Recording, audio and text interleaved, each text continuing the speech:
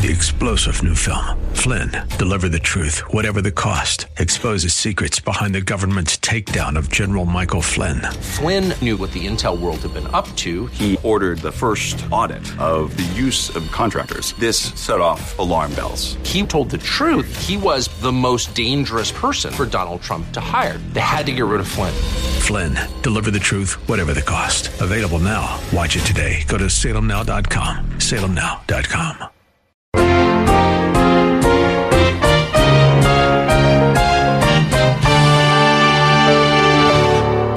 Propitiation is almost synonymous with the term satisfaction. When you think of propitiation, think of satisfaction. That's a good way to remember it. Someone has defined it this way. He said, propitiation is the work of Jesus Christ on the cross by which He satisfied God's holiness so God could extend mercy to lost sinners. Welcome to Verse by Verse with Pastor Steve Kreloff of Lakeside Community Chapel in Clearwater, Florida. We're in the middle of a series of lessons on key Bible doctrine words. Words like redemption, justification, salvation, and reconciliation. Today's word is propitiation. That's a word that many of us would have a difficult time defining, much less know how it is applied in our lives. So Pastor Steve begins with a definition. Propitiation is the work of Jesus Christ on the cross, by which He satisfied God's holiness, so that God could extend mercy to lost sinners. You see, since God is perfectly holy, He couldn't simply overlook our sin and forgive us, after He said very clearly that the wages of sin is death. In today's lesson, Pastor Steve will open up for us God's plan to resolve this impasse and bring us the salvation that He planned for us. Here's Pastor Steve. In the Bible is the word propitiation. It is a technical word that tends to frighten us. In fact, some of us have a hard time pronouncing it, let alone knowing what it means. I remember the first time as a young pastor I mentioned this word, I mispronounced it, and some dear saint was there to remind me and help me later. But it is propitiation, and it is throughout the New Testament in connection with the cross. It explains the cross of our Lord Jesus Christ. For instance, in Romans chapter 3, verse 25, the Apostle Paul says, speaking of Christ, whom God displayed publicly as a propitiation in His blood through faith. 1 John chapter 2, verse 2, and He Himself, meaning Christ, is the propitiation for our sins, and not for ours only, but also for those of the whole world. 1 John chapter 4, verse 10.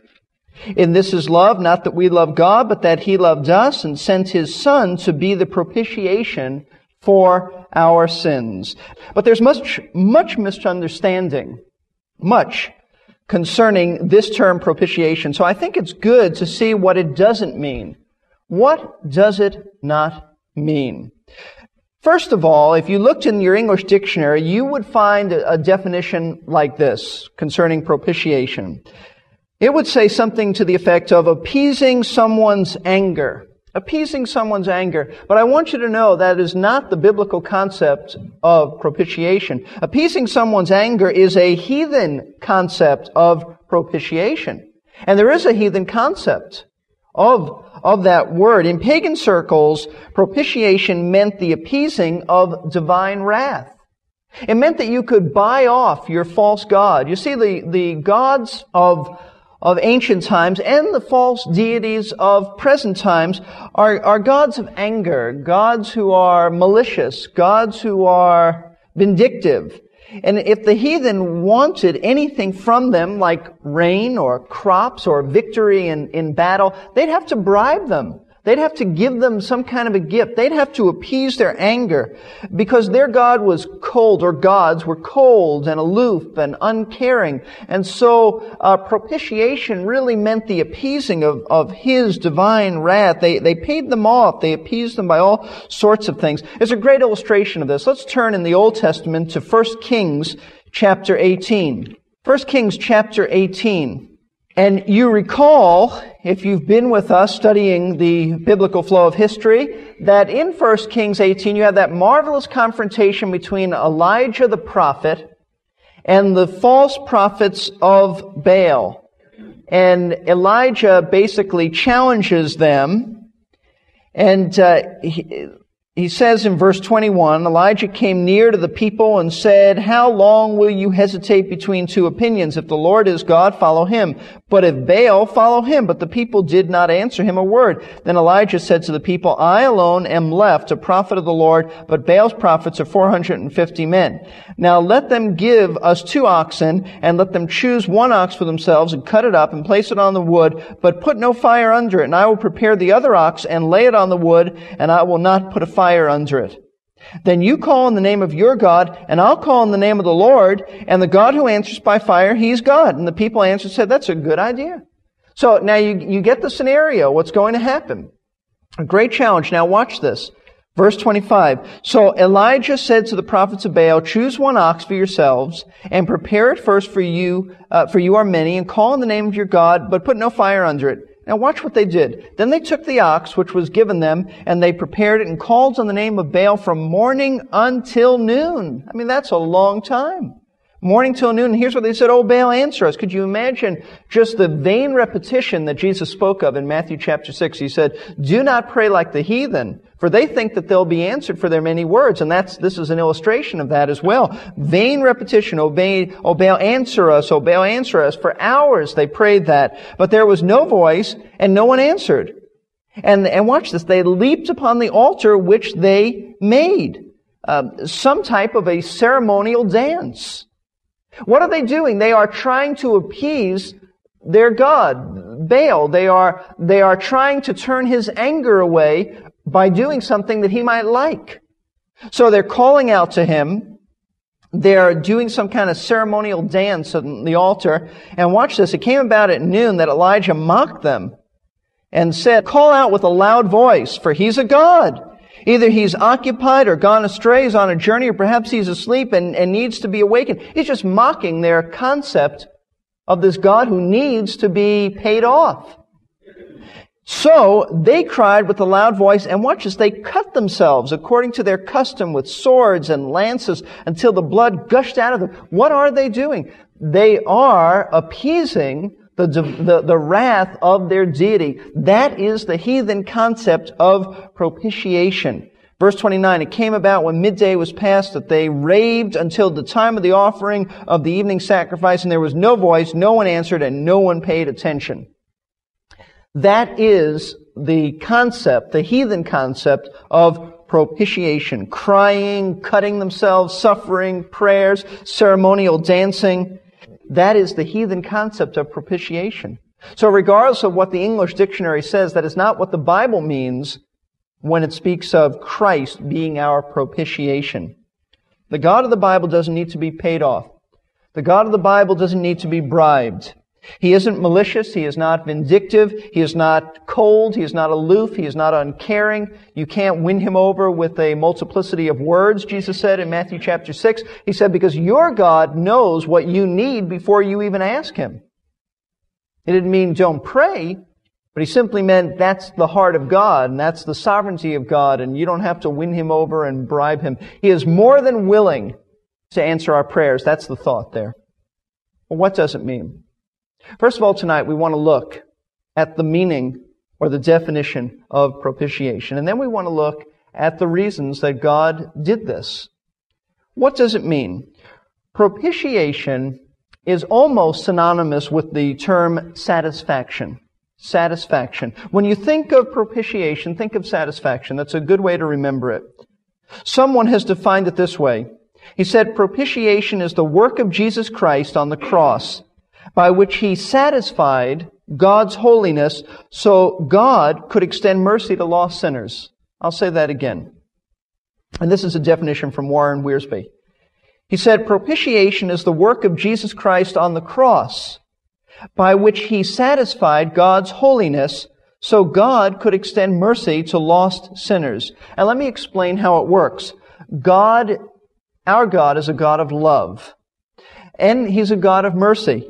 But since he is also a God of holiness and justice, he wasn't able to extend his mercy and love to us until his justice was satisfied. until His holiness was satisfied. He could not provide us with salvation until our sin had been punished. That's another way of saying it. Before God could extend His grace to us, His holiness had to be satisfied. His justice, the law of God, had been broken. If God was able to just forgive us without punishing sin, then He would not be a holy God. He would not be a holy God. His broken law demanded punishment. So while His love moves Him to save sinners, His holiness must be satisfied first before He can do this. And now you understand why people misunderstand. And they say that God was changed from anger to love. No, God always loved us, but His love was not free to operate and extend mercy and grace and salvation to us until His holiness was satisfied. He's always loved us. He's always desired to reach out and love. In fact, to the unsaved, the Bible says that He desires that all men come to repentance. That's always been His heart. He does not delight in the death of the wicked, the Scripture says, but God is not changed. We don't change God's character and attributes because of the death of Christ. No, in our limited human language, we say His love now is free to operate where it wasn't before. Though He still loved us, He was not free to extend His mercy and grace to us. You see, His attributes are consistent with each other. We're not a consistent people. We're not always consistent. But God's attributes are perfectly balanced and consistent with each other. They are blended in perfect harmony so that there's no compromise. So His love is not compromised because His holiness is operating over here. And His holiness is not compromised because His love is operating over here. It is the blending of His attributes that work in tandem together. And this is why biblical propitiation, this is what it's all about. The death of Christ satisfied the demands of the law, the holiness that said sin has been committed, it must be dealt with. And now then, when that was dealt with, God is free to reach out to us. So the Lord Jesus Christ, as you know, was punished in our place. Not simply not the physical crucifixion. Many Jewish people were crucified in that time era. It wasn't simply that He was physically suffering for us. It was that He was experiencing the wrath of God for us. When His blood was shed, the justice of God was satisfied because God turned His back on His Son. There was no fellowship. The eternal God-man was judged in our place, and that judgment is separation from God. He paid an eternal price. When He said, my God, why have you forsaken me?" The answer is because He who knew no sin became sin at that very moment. Not just that moment, that time span on the cross. So Jesus Christ was punished in our place. When His blood was shed, the justice of God was satisfied. And now He was able to express His love and grace towards sinners. That is what propitiation means. It's the satisfaction of God's holiness through the death of Christ.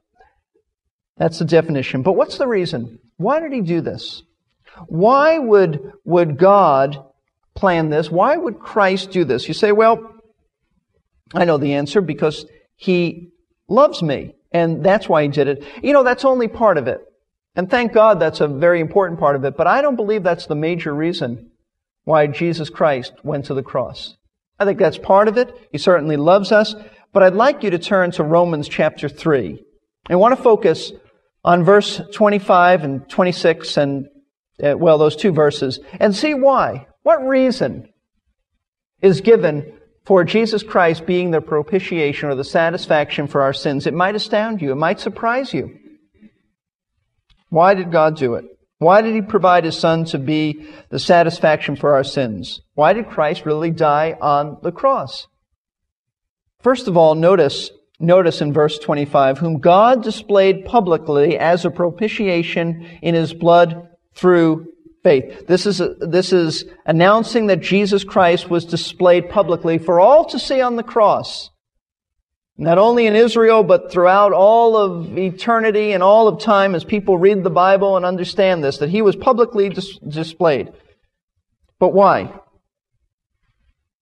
The primary reason God set forth Christ as the propitiation for sin was to publicly declare His righteousness. Notice the next part of verse 25. This was what that means is the death of Christ. This was, the reason is given why He was set forth on the cross. This was to demonstrate His righteousness, God's righteousness. Because in the forbearance of God, He passed over the sins previously committed. This was to demonstrate His righteousness. The reason that Jesus Christ was the satisfaction for our sin was to demonstrate the very righteousness of God. Because in the forbearance of God, He passed over the sins previously committed. You say, what in the world does that mean? It means this. There were people in Old Testament times who had fellowship with the Lord. They knew the Lord. They had a relationship with Him. David had a relationship with the Lord. Abraham, the Bible says, it was reckoned unto him for righteousness because he believed God. Abraham was a friend of God. Moses had a very close walk with the Lord. Moses was called the meekest man on the face of the earth. Jacob knew the Lord and had fellowship with the Lord, even though he didn't always live consistently. And there were many others who knew the Lord. There's always been a remnant, the Bible says. However, as you study Old Testament characters, you realize that they were not perfect. Moses killed a man. Abraham lied. Abraham, the man of faith, lied. Jacob was a schemer and a cheater and a conniver. David committed adultery and was responsible for the woman's, the husband's death. And yet, you read in the Bible that David was a man after God's own heart. You read wonderful things about these other men. Now, the question is, these men, and there were women too, died. And the Scripture says they went to be in what the Bible calls paradise or Abraham's bosom. No one went actually to heaven until Jesus actually died. So they went into a place of bliss called Abraham's bosom or paradise. And the question is, what about their sin? How could they commit these atrocities, die, and go to, well, let's just call it heaven, but like heaven, paradise, and be forgiven? In fact, in Romans chapter 4, David speaks of the blessedness of the man who's forgiven. Romans 4 speaks of Abraham counted for righteousness. How could these men commit these things, die, and go into be with the Lord or in paradise and not be punished for their sin? You see, that's really the critical issue in the gospel.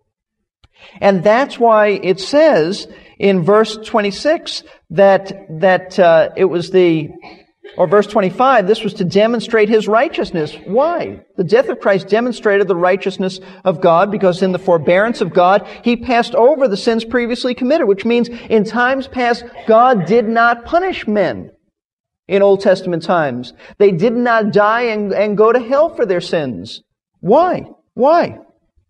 Old Testament mankind, if he thought this through, could legitimately accuse God, or at least in his mind, legitimately accuse God of being unjust. He could say, well, God, you may speak about justice and you may speak about punishment for sin, but if you forgive people without punishing their sin, then you are unrighteous in your behavior. And if that's true, if that's the case and God does not punish sin, then that would be an accurate statement. And that was really the charge of Old Testament man. I think it was Donald Gray Barnhouse who said this: for thousands of years a scandal existed in the universe because God appeared to be unrighteous. And He did appear to be unrighteous. You say, well, there were animal sacrifices. Yes, but the Bible's very clear that the blood of animals could never take away sin. They could only cover them. They could only cover them. They could never take away sin. How could the blood of an animal ever take away sin? Everyone who thought this through really understood that. The Scripture says that God will by no means clear the guilty, yet He appeared to clear Old Testament people without punishing their sin. And that's what it appeared He was doing until He set forth Jesus Christ to be the propitiation for sin. When Jesus Christ was on the cross, it was His public declaration before the whole world that God has dealt with man's sin. He dealt with man's sin.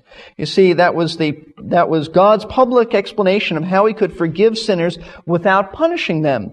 It's because when men like Abraham and Moses and Jacob and David sinned, God looked down, as it were, the corridors of time, and He saw His own Son being punished for their sins. At Calvary, God demonstrated that justice was being met because He was pouring out His wrath on His own Son who was dying in our place.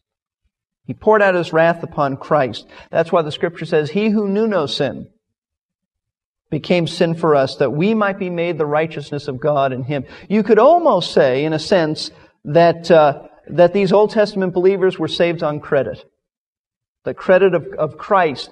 That God, as God looked down the corridors of time, and certainly not only looked down the corridors of time, but planned it all. Jesus was the Lamb that was foreordained before the foundation of the world. And this one was God's public declaration that God did deal with sin. When Christ was dying, He wasn't just dying for our sins, He was dying for the murder that Moses did. He was dying for the lies of Abraham, for the cheating and the conniving of Jacob, and for the adultery and the killing that David was involved in. See, Christ wasn't just dying for you, He was dying for God in that sense of vindicating God. He wasn't dying in the place of God. He is God. But He was dying for God in the sense that He wasn't just dying to save us, He was dying to save God's name from being stained. That's the reason for propitiation. It is a declaration of the righteousness of God, that God is just in dealing with sin, and yet that He's also loving as well. You see, God's name has been cleared. It's been vindicated for saving and forgiving and justifying the great list of Old Testament believers. His name has been cleared forever.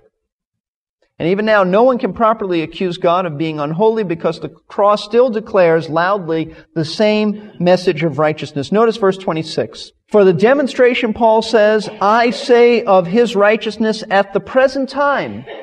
Not only is it the righteousness of God in past, but is the righteousness of God right now, that He might be the just and justifier, that He might be just rather and the justifier of the one who has his faith in Jesus. What is He saying? He's saying He deals with sin now the same way, for Christ didn't die just for the sins of Old Testament believers, but for our sins too. For all of our sins, and for all of us. Even unbelievers. In fact, I think that's the very clear message of 1 John 2:2. And He Himself is the propitiation for our sins, and not for ours only, but also for those of the whole world. Though they may not recognize it, Jesus Christ has died for mankind's sin. In other words, God is forever justified because in the cross He has dealt with everyone's sin. So God is absolutely just. Justice has been met. Holiness has been satisfied. And He's also the justifier of those that believe in Jesus. He declares us righteous for those of us who believe in Christ. He's righteous and the one who declares others righteous. What the cross really says is not that we're just forgiven of our sins and declared righteous. No, that's wonderfully true. But we have learned in this, propitiation tells us how God can do this and still remain God. That's the real question. The real question behind the gospel is not how to get sinful man to a holy God, but how to get a holy God to sinful man without violating His holiness. That's the real issue of the gospel. How do you get a holy God to sinful man without violating the very holiness of God, who can't fellowship with sin, and who's so just that sin must be punished? It has been punished in the person of Christ. That's what the cross is all about. God's justice has been satisfied. So He remains just.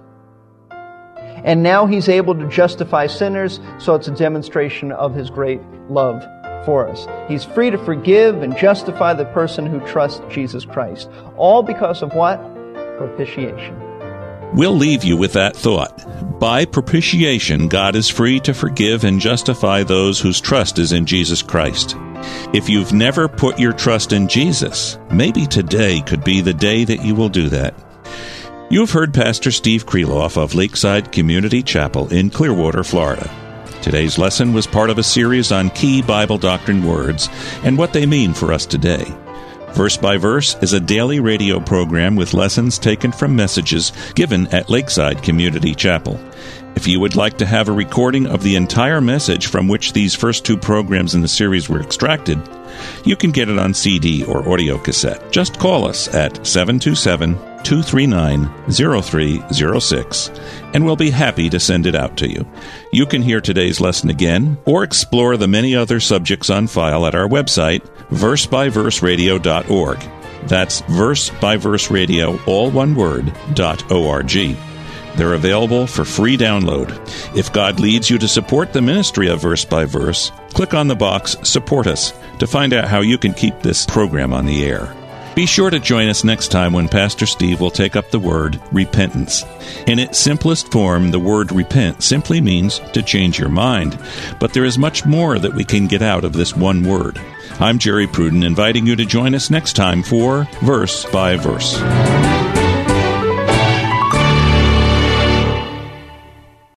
Three-star General Michael J. Flynn, head of the Pentagon Intelligence Agency, knew all the government's dirty secrets. He was one of the most respected generals in the military. Flynn knew what the intel world had been up to. He understood its funding. He ordered the first audit of the use of contractors. This set off alarm bells.